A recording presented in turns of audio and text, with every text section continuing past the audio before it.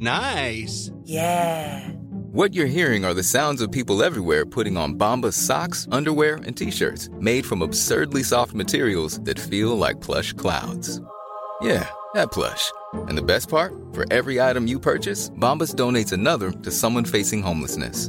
Bombas. Big comfort for everyone. Go to bombas.com/ACAST and use code ACAST for 20% off your first purchase. That's bombas.com/ACAST. Code ACAST.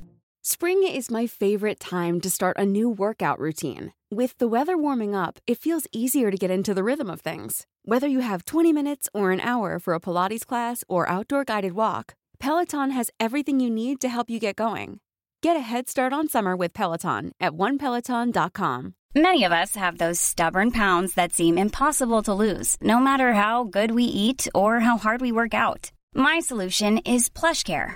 PlushCare is a leading telehealth provider with doctors who are there for you day and night to partner with you in your weight loss journey. They can prescribe FDA-approved weight loss medications like Wegovy and Zepbound for those who qualify. Plus, they accept most insurance plans.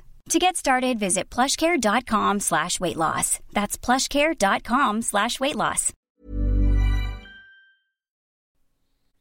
Hello, my name is Gary Mansfield, and this is the Ministry of Arts podcast, where each week I'll be speaking to a different artist. Now let's begin by bagging these bongos.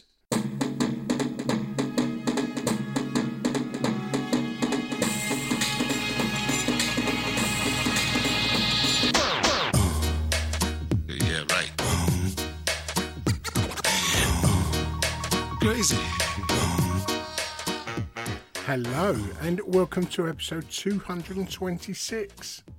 We've still got some episodes to come for the Kensington and Chelsea Art Week, which runs until the end of August. We have Baker and Borowski coming up next week, and 2 weeks after that it is Junior Tomlin, which was one of my favourites to record, I've got to tell you. And as mentioned, they're part of the Kensington and Chelsea Art Week and Art Trail series of podcasts, which promote and highlight the Kensington and Chelsea Art Trail, which has artwork scattered all across the borough of Kensington and Chelsea. It's a big borough, but don't worry, they've got their own art bus. But anyway, back to this week's episode. So today I'll be introducing you to Angry Dan. Angry Dan is a limmerist. Limmerist? Is it limmerist? Have I just made that word up? He's someone who writes limericks. If it's not a limmerist, it is now. Angry Dan is a limmerist and a muralist. His studio is just a couple of miles down the road from me in Walthamstow in East London, so we was able to record this in person. Oh, and I should mention, Angry Dan has a new show opening in Walthamstow from the 1st till the 28th of August. He'll also be relaunching his Trail of Limericks in the local area, the first time since 2020. But the main focus for the show will be a limerick writing competition, open to all ages, where the winner will be collaborating with Angry Dan on a unique print of their winning limerick design, in Dan's signature style. Lots of the runner-up entries will also be displayed in the gallery for the first 2 weeks of September. And as he said, it's open for all ages. So if you want to join in, or your children want to join in and you're in the local area, then go over to Instagram and have a look at Angry Dan's profile for more information. But to hear a whole lot about the man himself, come with me and join me in the studio of Angry Dan. Sometimes an artist comes across something that just works and it can go on forever. And yeah, I think that's what we're all trying to look for, isn't it? I mean, yeah, and I think you have to take care.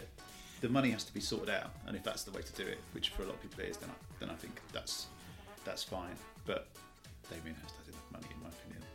Yeah. He's got enough, but that's just, you know. I mean, there's something about the cherry blossom stuff that he does, for example. That you could put that in the same category, but for some reason, I feel like he finds quite a bit of peace painting those paintings. Do you know what I mean? It's a nice process. All the colours just dobbing around in the studio. So for me, that's more not forgivable, but like I understand why he does it. Well, getting on to you, right? For someone that wouldn't know your work, how would you describe what you do? I mean, I write limericks which are those annoying little 5-line bouncy little poems. Oh, I think they're far from annoying. Absolutely love a limerick.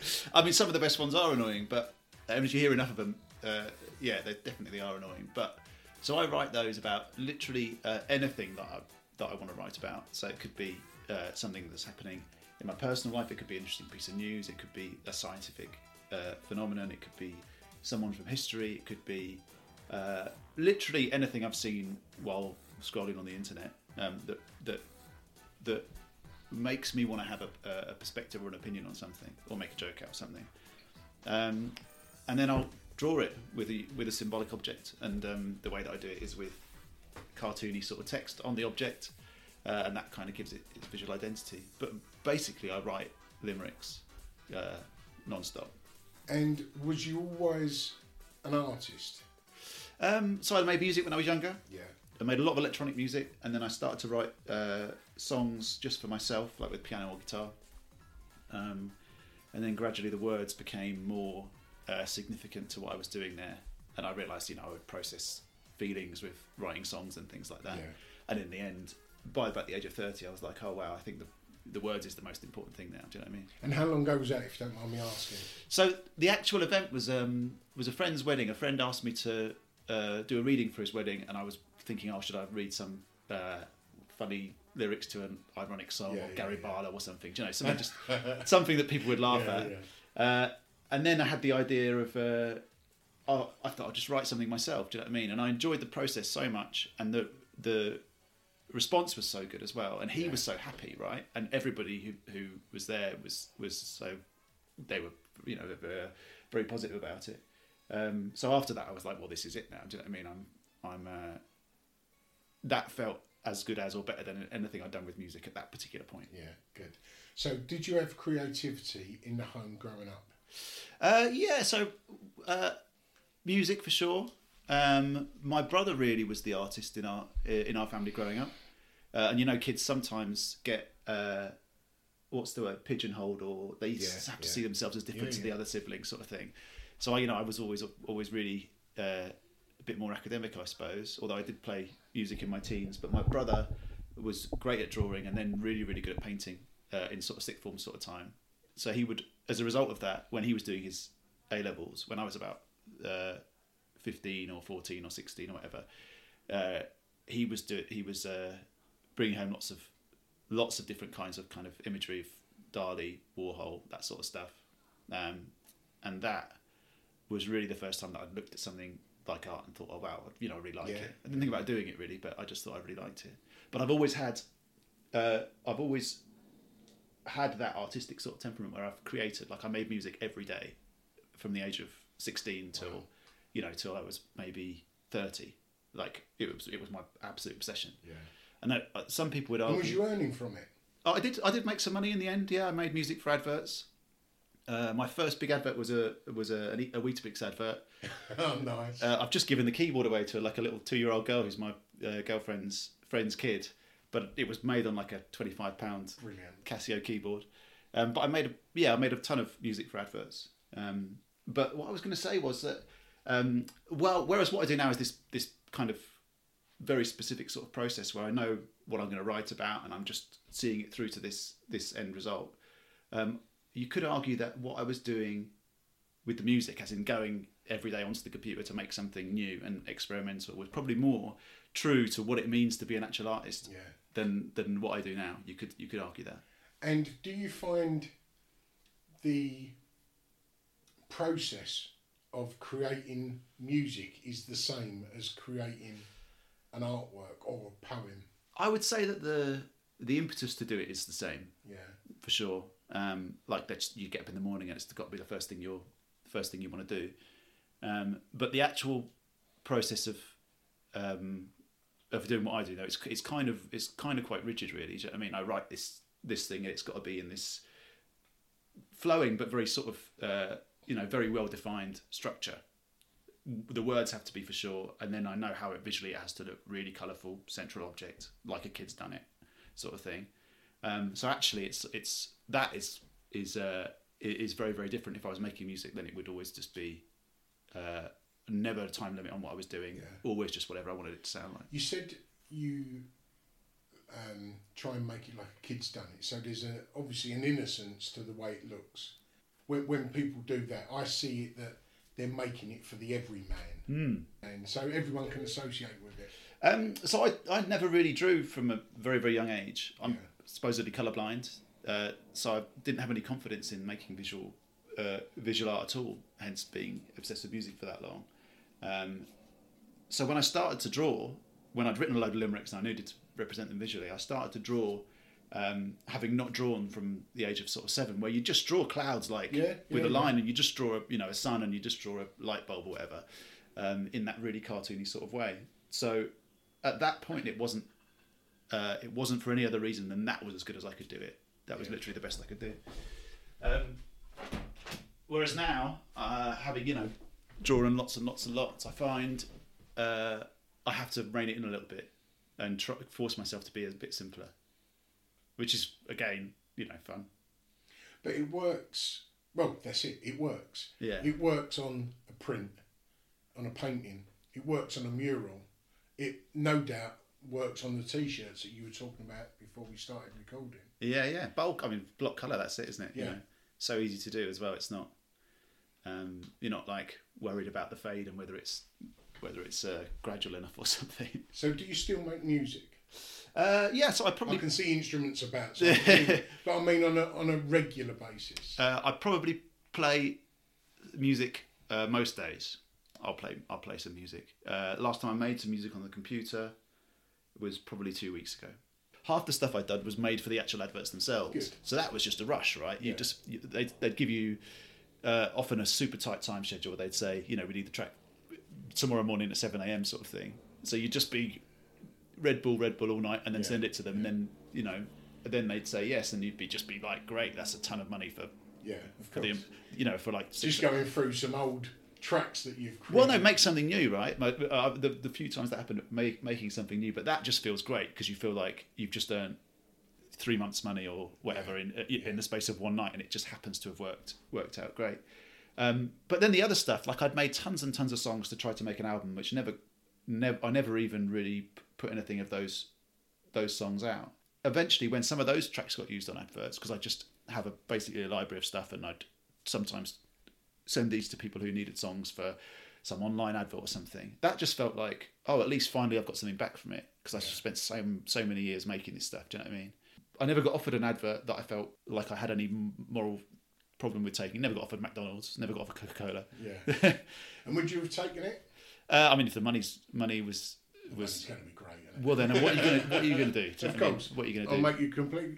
Well, when people have said to me about stuff like this, I've said to them, and I know it's quite an extreme, I've done so much worse for so much less. Like back in my old life, stuff I would have done for a few quid. So anything honest now, no matter what it's, I was going to say no matter what its morality, but there are limits. I think with the thing that I'm doing now with the limericks, because it's like child facing and stuff, if Coca-Cola wanted me to write a limerick about Coca-Cola and do it in exactly my thing, I'd have to have a really, really good think about that. Yeah. And I think only if I had some responsibility, that I had a bigger responsibility than I do to my art to take care of, then I would have to say yes, obviously.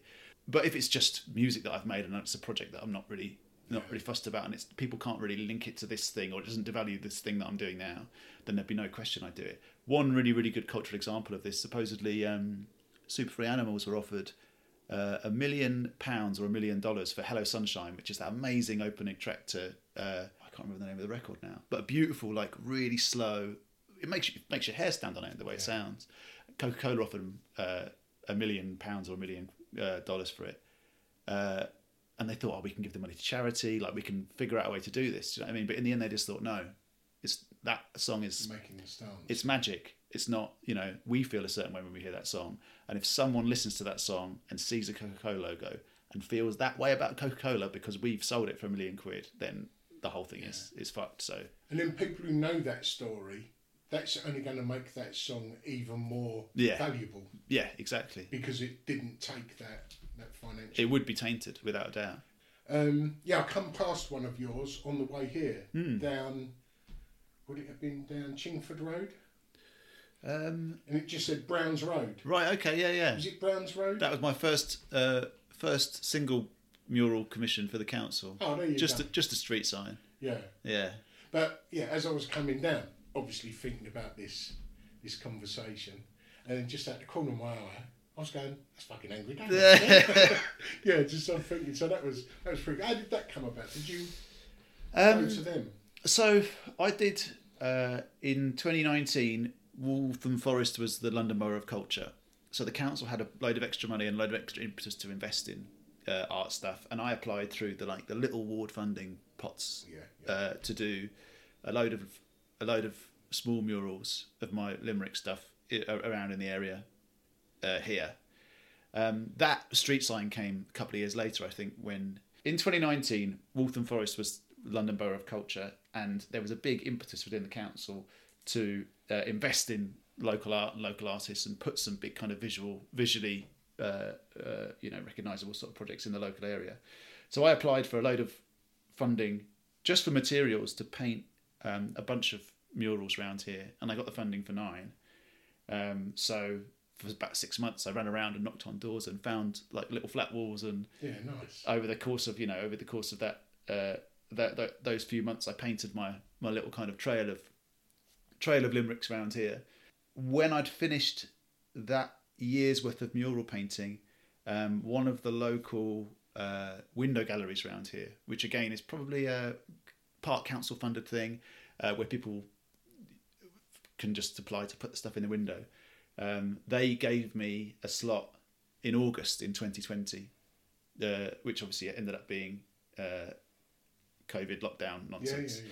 So they gave me a slot in the window there. So what I did was combine the murals in the local area with this gallery show, painted I think 12 or 15 paintings to go in the window, but also on the gallery wall painted a map of the local area, with all of the murals on this map, and everybody who went round and found all these murals and took a photo and posted it on Instagram, they won a free print of their choice. Oh, good. Superb. So it was like this big kind of a lot of work, big idea, like 18 months I suppose in it, putting it all together, but it came together, and then from then I kind of have always been supported by the local area in a big way, whether it's the council or local businesses who are doing development stuff around here. Well, I think that local councils are finally appreciating the value of little bits of culture, whereas murals are perfect for that. Absolutely exactly. Perfect for it. Because at the moment, especially at the moment, they're so underfunded that they're taking the funding away from the arts more or less before anything else. Yeah. Because it's seen as a little visual luxury. Yeah, it's ideal. Was that your first mural, or had you been doing murals before that? So I painted in Shoreditch with Global Street Art, that organisation down there. So I'd weirdly, with a bunch of postcards of my limericks when I was just drawing them small scale, I bumped into the boss, Lee Bofkin, who you probably will have met before, probably know. So he's the head of that company, who's now 30 or so employees, all putting up massive murals and creating loads of content and stuff. But I gave him a postcard randomly at some kind of drawing meet on Brick Lane, and he just said, "Do you want to come and paint this on a hoarding?" sort of thing. So that was my first mural down there, and then I painted sort of maybe 5 or 6 in the local area, all in Shoreditch over the winter, so over the next 5 or 6 months, and then the next year was 2019, and that was the Walthamstow project. Yeah. So how did you feel taking it from the page, if you like, from the canvas, putting it onto a wall? I must admit I had no idea what I was doing really. I'd never used spray paint. I didn't know anything about like paint pens or anything like that. So I turned up at the Global Street Art offices, with my rucksack, like, how do I do this? And they gave me some guy, very nice GSA employee, lovely Matt from Global Street Art, with a camera. And although Matt doesn't really paint, obviously he watches that stuff go up all the time. And I was like, how do I do this bit? So what was he just documenting? He was filming, yeah. So the process of that day, I spent most of the day hungover, really, really anxious and worried that I was going to mess it up and that people were going to see this thing that looked like a piece of my work, but it was awful. Round the corner from Jealous Gallery, you had the same image as a print sort of thing. So for the whole day, I'd felt like I didn't know what I was doing. I felt bad. And then about 4 o'clock, I popped over the road to get a can of Foster's just to kind of to kind of ease the nerves. And I saw the piece from over the road. When you take a step back from all, it changes everything, obviously. Yeah. And at that point, I was like, "Oh no, it looks all right. Like it's going to work out, sort of thing." So that was the first experience of doing it, and it was really, really nerve wracking. And which one's that? I painted there's an eye about imagining that you're swimming, imagining that the pool is a sky, and that's the one I painted for the first time. And I know you've done many since then, but when that was complete, did you go, "Oh, this is where it's going to go"? Straight away. Brilliant. Immediate on the way home. I think I posted the image on Instagram on the way home, and that always, because the photo of a mural always looks better than when you've just come away from it as well, because all you can see is mistakes when you finished a mural, because you're so close to it, obviously. So that post then sort of locked itself in my head. I had a shower. Obviously, you stink when you've been painting on the street, and got out of the shower and just kind of like read a few of the comments and stuff, and looked at the photo again, and I was like, oh, I just had that feeling like, oh, this is, and then I just straight away told Lee that I wanted to paint as much as possible, and I was like, give me another hoarding. Contacted Jealous and did the rooftop there, and then started to paint a bit more in other places, but not really. It was all pretty much as much as I could do straight away in short. Many of us have those stubborn pounds that seem impossible to lose, no matter how good we eat or how hard we work out. My solution is PlushCare. PlushCare is a leading telehealth provider with doctors who are there for you day and night to partner with you in your weight loss journey. They can prescribe FDA-approved weight loss medications like Wegovy and Zepbound for those who qualify. Plus, they accept most insurance plans. To get started, visit plushcare.com/weightloss. That's plushcare.com/weightloss. Spring is my favorite time to start a new workout routine. With the weather warming up, it feels easier to get into the rhythm of things. Whether you have 20 minutes or an hour for a Pilates class or outdoor guided walk, Peloton has everything you need to help you get going. Get a head start on summer with Peloton at onepeloton.com. So you've had a relationship with Jealous for some time? Yes, I mean I've had some bits in a couple of their shows, but mainly it was just that the rooftop thing, and I have one print with them. I mean, how good is Dario? Yeah, amazing. I mean, he's one of those, you'll see he's comparable, I guess, in some sort of ways to Lee Bofkin. He's one of those people who has such an enthusiasm for what they're doing, and he's full of ideas, and he sees so much happen all around him from so many different artists and so many different opportunities, things going on. When he has a conversation that's about your work to you, and it's only happened to me once for 20 minutes, 20 minutes at the back of the gallery there, he happened to be like, I saw this, let me tell you this, and he was just like going through ideas with me, and I was left so energized. Great people to be associated with. You've got work in there at the moment? No, like I said, just the print, literally just the one single print with those guys, which just sells a few pieces, maybe 1 or 2 a month or something. Do you see yourself as a mural artist that also puts them onto canvas, or a canvas artist that puts them onto murals? I mean, kind of all three, really. I guess firstly off, I'm a writer, obviously. That's the first thing that starts with everything. Most people see the murals, so there's that. But for myself, writing, illustrating, and then the mural stuff is like a really nice workout. Do you know what I mean? A really nice the antidote to being alone in this room all day. Should we put it that way?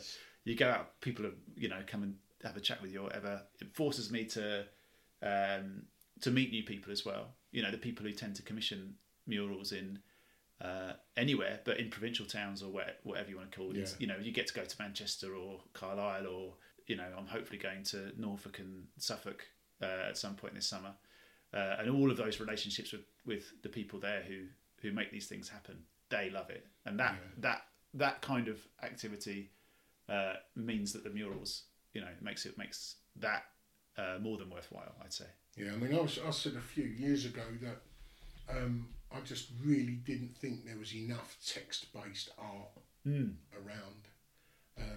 I think there's a love it. thing that people fall into with a lot of people just write a single word in a really, really amazing font. Like they've got Benign Scary under the bridge. Well, exactly, yeah, and that has the desired effect, doesn't it? When you first walk through, you're like, where am I? Yeah, it's fucking scary. Yeah, I mean, if you're a great sort of typeface designer, as Ben obviously has a talent for, then that's great, and I think that's a good way to go. But I would say that is more in line with the idea of putting letters up big on a wall, whereas what I'm doing is kind of I don't see myself really as, and I don't mean it, I'm not trying to separate myself from that in any sort of in any other way than just to say that my feeling is that I don't feel like I'm part of that. Do you know what I mean? I feel like I'm like a children's illustrator who sometimes goes and paints big walls. Yeah. Do you know what I mean? Absolutely nothing wrong with that. Well, do you know Robert Montgomery? I do. Right. So Robert Montgomery is a poet. Yeah. He's a writer. Yeah. For sure. I mean, obviously now he's installationized. Yeah. What you call it. But he still describes himself as poet first. Yeah. Artist second. I guess. I mean, he writes some. I mean, I write serious stuff too. I see him more as a poet than I do as anything else. Yeah. But then other people would see him as a. I see myself, as I said, I see myself almost split 50-50 between the writing and the visual stuff, and then the kind of mural stuff is an added bonus, I'd say. Well, it was his work, Robert Montgomery. Yeah. When I said to you just now that I feel there should be more text-based art. I feel there should be more text-based art. I saw one of his artworks at the bottom of Bethnal Green Road. On the side of the pub, there was a big advertisement billboard, and it was one of his artworks. And I was underneath it and like sort of looked up and didn't realise it was his. And I've looked up at it and I was like, "That's fucking beautiful." Yeah, some of his stuff is incredible. There's that one, Dead People. I think it may have even been that. Live inside of us as ghosts or something like that. It was either that one or the one about the trees. Right. Okay. Yeah. I do remember the one you talked about as well. I can't remember which one it was, but it was one of those. And I sat across it and I was like, why aren't more artists doing this or poets doing? You've got to do it. I mean, I think you have to do it so well. Mine stuff is the colours maybe make it. I mean, I can be forgiven slightly more for. But you're sorry to butt in. Yeah, go on. I know where you was going with that, but you're using a limerick, which, although I said from the start of this, I absolutely love a limerick. I presume that it is the basic form of a poem. Would that be correct? I mean, obviously, a limerick it has a particular kind of meter. It has a particular line length. The first, the second, and the fifth line rhyme. There you go. The third and the fourth line rhyme. But no, there are so many different ways that poems are structured. So to say that it is the basic form of a poem, I would say is probably technically wrong, but because it's got that beautiful flow, hasn't it? Yeah, anapestic, I think they call it. That bounce, I think, is what gives it its charm. But something like a sonnet, for example, has a completely different. It doesn't bounce in threes; it bounces in twos. Yeah. For example, so there are so many different versions of it. It just happens to be one that, rather than a sonnet which comes from like 16th century Italy, or a haiku that comes from sort of, I don't know, Japanese dynasty sort of level culture that's been handed down from some kind of cultural kind of body or group of people that live on high. The limerick is something that's come from the people. It's folk, basically. It's a. Has it come from Limerick? Well, this is something that's obviously something that's been claimed by so many people over the years, especially from Limerick. I mean, it's a contentious issue, and I haven't been to Limerick yet, and I'd love to go and paint a limerick in Limerick for obvious reasons. Yeah. So I'm not about to say that I think it's a load of rubbish, but there are lots of people who would point out that limericks existed for a long, long time. Far, far away from there. So would say, no, probably it's not the case. But it's not in my interest to start banging that drum, so I'm not going to bother. But it's an obscure word that is it a meaning? So there's just to say that name of the poem is named after the town is fair for sure, but it doesn't mean it's come from there. Yeah. Do you know what I mean? So. There's lots. So I did a radio show for Soho Radio a couple of years ago, and one of the main things that I tried to to talk about in the show was this question, right? It was kind of a thread for the whole show, was why are they called limericks, sort of thing. And there are so many different people who have ideas about this, but one of the main ones, which seems to have been a good possible reason as to why, is that there is a way that it's sung somewhere over in the States, and between every time in the round people sing these limericks, they have this chorus that everybody in the pub or whatever around the campfire would all sing together to try to keep the tempo of this kind of group process going, and that would be talking about come down to Limerick town. So that is how the word possibly has latched on to the type of poem. I love shit like that. Me too. But I didn't get to answer the question properly. There's no real answer. As with everything that's folk, it's one of those things that you just have to. It's just grown. You have to accept that you don't know. Loch Ness Monster, who made it up? Well, no one, because it's bloody real. That's why. But yeah, it's a beautiful thing, isn't it? It's come from the ground up. Exactly. Which piece that you've created has got the strongest emotional connection? Well, I do a lot of stuff about climate change, and I get very into that. You know, it's obviously the big question of our time. Let's be honest. So the pale blue dot rainbow piece on the marshes here, and has been in lots of other places as well. That is something that I feel really connected to. But in terms of work that I've made, I mean, I absolutely love science. So anything science based, I like. But I've written some kind of sad ones, or I've written stuff about dreaming that I feel particularly connected to.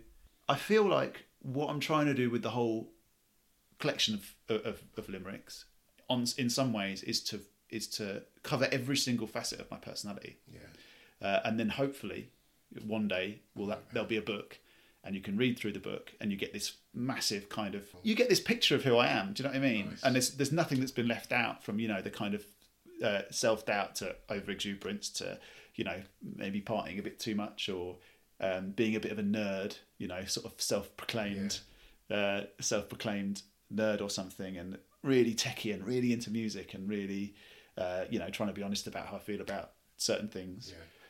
So that's the general. I feel like a bigger connection to the whole thing, to the whole idea, maybe, than to any individual piece. Brilliant answer. You mentioned there about the rainbow pieces. You said it's at the marshes, but you said it was somewhere else as well. So I've painted it on 2 or 3 electrical boxes just around the country. There are these great kind of little projects where people can apply now, I think, through BT to paint electrical boxes. I didn't know that. They have or maybe it's it is BT, and you can apply for permission. So lots of people in smaller towns have started to do that, and you'll get an invite, you know, to say, oh, we've got, you know. How cool is that? I wasn't aware of that. It's amazing, right? They only started to formalise it recently because people were having a nightmare going through the process, because obviously BT notoriously will have an awful customer service, or kind of front facing. Well, people were graffitiing them anyway, weren't they? Exactly. So why not take ownership of the graffiti? Yeah, I mean, just also somebody maybe who works in a studio close by, who would really love to just go and spend 2 or 3 days painting the side of one of these boxes with one of their intricate designs. So yeah, I've done a couple on there. I did it massive in Spanish in Mexico. Nice. Last year, which was amazing, with my friend Toby Rosalfo, another artist who lives in Camden now, but I think he's part-time Camden, Mexico. That great combination. Camden and Mexico. Camden and Mexico City. And I've painted it, I think. I mean, it was a T-shirt for. It was a T-shirt for the big issue a while ago. Brilliant. It's been in loads of places. Well, I love that it's not site specific. Yeah. It's able to be transient, if you like. Well, I as a rule of thumb, I wouldn't paint one of these sort of full limericks in 2 places. I would definitely not in the same city, probably not in the same country, but I would paint it in a different country, I think, if there was a reason to paint it. Yeah. But with that, because it's climate change, because it's so simple, because it's just a rainbow, really. Like, no one's blown away by the composition or anything. It's just a bloody rainbow with a few words on, but it does the job so well. I feel like I could try to send I could try to make that statement in a different way and fail, every single time, or I could just paint that thing every time I get the chance. And that's kind of like the climate change thing. That may be a job that people who are making art have got to do a job of. So everyone has to do something about climate change, otherwise what are they doing? Do you know what I mean? So I feel like that's me doing that job, basically. Nice. Good answer. If there was you and 5 other artists, past and present, what would your ideal group show be? I feel like I need a little bit of time to answer that. Who do I like? It's a very good question. It'd have to be people from history, so I don't offend anyone from the modern day. Obviously Basquiat. Why not Picasso? Why wouldn't you put Picasso in the show? Dali. It's just going to be really obvious stuff now, isn't it?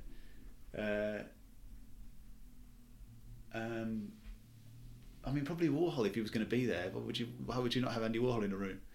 He's the most popular answer. Is he? Fair enough. Probably Frida Kahlo, I guess. Most popular woman. Is it? Yeah. But then, it's me saying it's the most popular answer. It's just they are the most influential people. So. Yeah, I obviously pay attention to every documentary that comes on Amazon Prime, and I'll read every book, and I'll talk about every artist that comes up with mates, and I'll be on the internet all the time looking at stuff. But I'm not like I don't have a degree in art. I don't know that much about it. So, and then most of my work isn't about art. Like I don't really, I write about science or whatever. I'm not some artist who's obsessed with art on that level where so if I would have said poets, would that have helped or not? Don't really like poetry, Gary. Bit pretentious, really, isn't it? Those people. If there was you and 5 other limerick writers, what's his name? Spike Milligan would be the. Oh, he's brilliant. Would be the top, wouldn't he? Top of the tree. And do you know what Spike Milligan had put on his headstone? Oh, was it something like "I told you I was ill" or something? Perfect. Yeah. Exactly that. And brilliant. Oh, he's so funny. So funny. I've got his book downstairs, I think. Yeah, the limerick book. His limerick book. Yeah. And if you wasn't an artist, what do you think you'd like to do? Well, the next thing obviously would be music. I love, but that's still art, isn't it? And then I'd love to make films. I have made a couple of films, but it's just it takes too long and. Do you and stuff. Edit and produce? I do, yeah. I'm kind of like I'm pretty timeline editing with film and music is pretty much the same thing. So from cutting my teeth with just self-taught being a musician and stuff, editing film now is the same thing. Yeah. I think you're lucky enough sometimes to be exposed to certain things, like making music at the age of 14 or something, and then coming to computers nowadays with video editing on and not finding it difficult to get hold of that. I feel like it's all the same kind of thing. You learn to learn almost. Do you know what I mean? You learn how to figure something out, and once you've got the hang of that, then it's all. 20 years time, I'll be looking at a remote control and shaking my head. I'm sure of it. No doubt. We won't have remote controls then. We'll just shout at the telly and it'll change the channel, won't it? What sort of films would you like to make? So I made a short film. I wrote a short film and produced it, and it was directed by a film director called Tom Rosser. A single take, 3-minute rhyming monologue. Wow.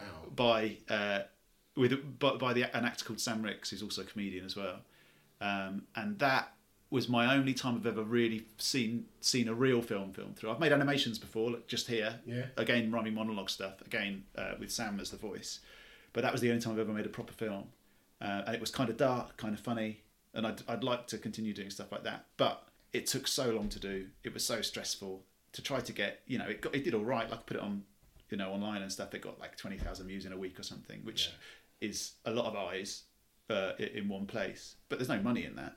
Do you know what I mean? It's not, and I spent quite a bit of money and a lot of time worrying about it and stuff. So it's just not really worth it in terms of use of my time. But that's what I'd like to do, really, if I wasn't doing what. And what would it be? The same type of thing. Well, I would like to write more rhyming monologues, because I find I've just done so many of these limericks now that rhyming I find incredibly easy, and I can switch tempo and switch meter of lines really easily to make the whole thing kind of feel a certain way and take people on a journey.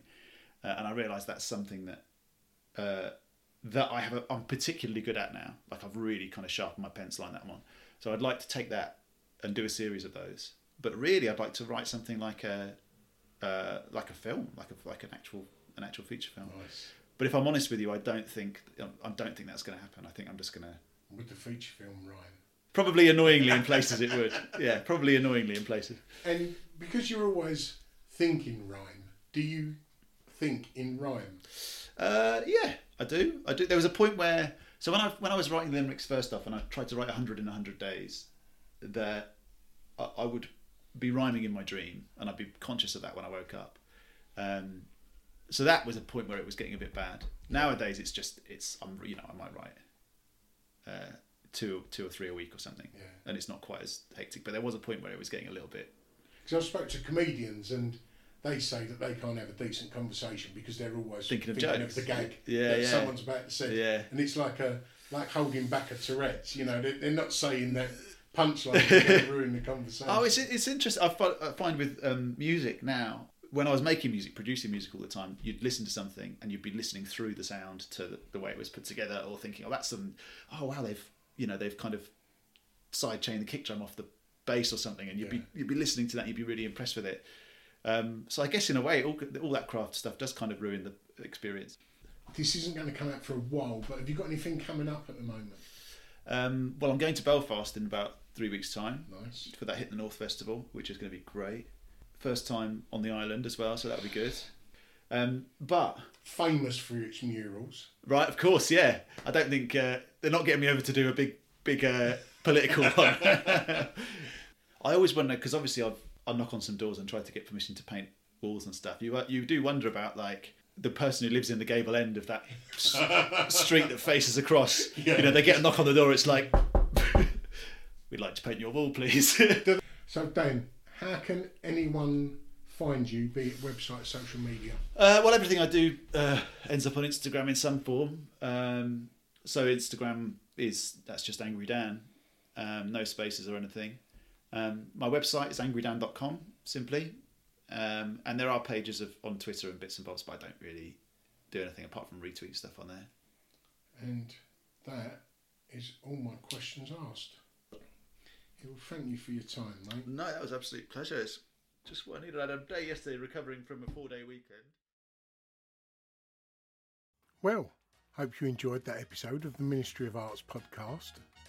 So we wasn't dictated to by advertisers, we decided from the offset to go ad-free, which means obviously we had to self-fund. So we set up the Ministry of Arts Patreon page. And without that support, we would not be able to produce this podcast. So if you like what you hear and you're able to support the podcast, just go over to the Ministry of Arts Instagram profile. You'll find a Linktree drop-down box, which will direct you straight to our Patreon page. And for the price of a cup of coffee, you can help keep us growing week by week. But if you're not able to do that, that's fine, because this content is free for everyone. But leaving a review on whichever platform you listen to your podcast, that really does help us get noticed and anyone else looking for an art podcast. Or even giving us a positive shout out on your social media. Everything is appreciated. But either way, thanks for listening, and until next week, ta-da.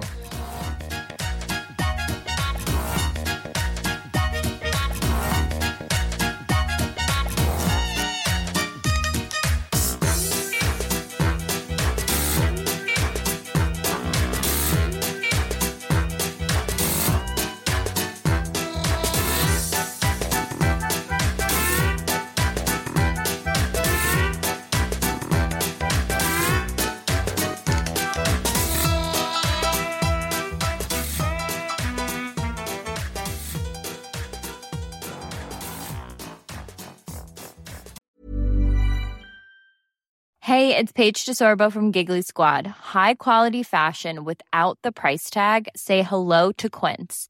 I'm snagging high-end essentials like cozy cashmere sweaters, sleek leather jackets, fine jewelry, and so much more. With Quince being 50 to 80% less than similar brands. And they partner with factories that prioritize safe, ethical, and responsible manufacturing. I love that. Luxury quality within reach. Go to quince.com/style to get free shipping and 365-day returns on your next order. Quince.com/style. How would you like to look 5 years younger? In a clinical study, people that had volume added with Juvederm Voluma XC in the cheeks perceived themselves as looking 5 years younger at 6 months after treatment. Look younger, feel like you. Add volume for lift and contour in the cheeks with Juvederm Voluma XC. Reverse signs of aging by adding volume to smooth laugh lines with Juvederm Volure XC. For important safety information and to find a licensed specialist, visit Juvederm.com. That's JUVEDERM.com. Not for people with severe allergic reactions, allergies to lidocaine, or the proteins used in Juvederm. Common side effects include injection site redness, swelling, pain, tenderness, firmness, lumps, bumps, bruising, discoloration, or itching. There's a risk of unintentional injection into a blood vessel, which can cause vision abnormalities, blindness, stroke, temporary scabs, or scarring. Talk to a licensed specialist to find out if it's right for you. Hey, it's Paige DeSorbo from Giggly Squad. High quality fashion without the price tag. Say hello to Quince. I'm snagging high-end essentials like cozy cashmere sweaters, sleek leather jackets, fine jewelry, and so much more. With Quince being 50 to 80% less than similar brands. And they partner with factories that prioritize safe, ethical, and responsible manufacturing. I love that. Luxury quality within reach. Go to quince.com/style to get free shipping and 365-day returns on your next order. Quince.com/style.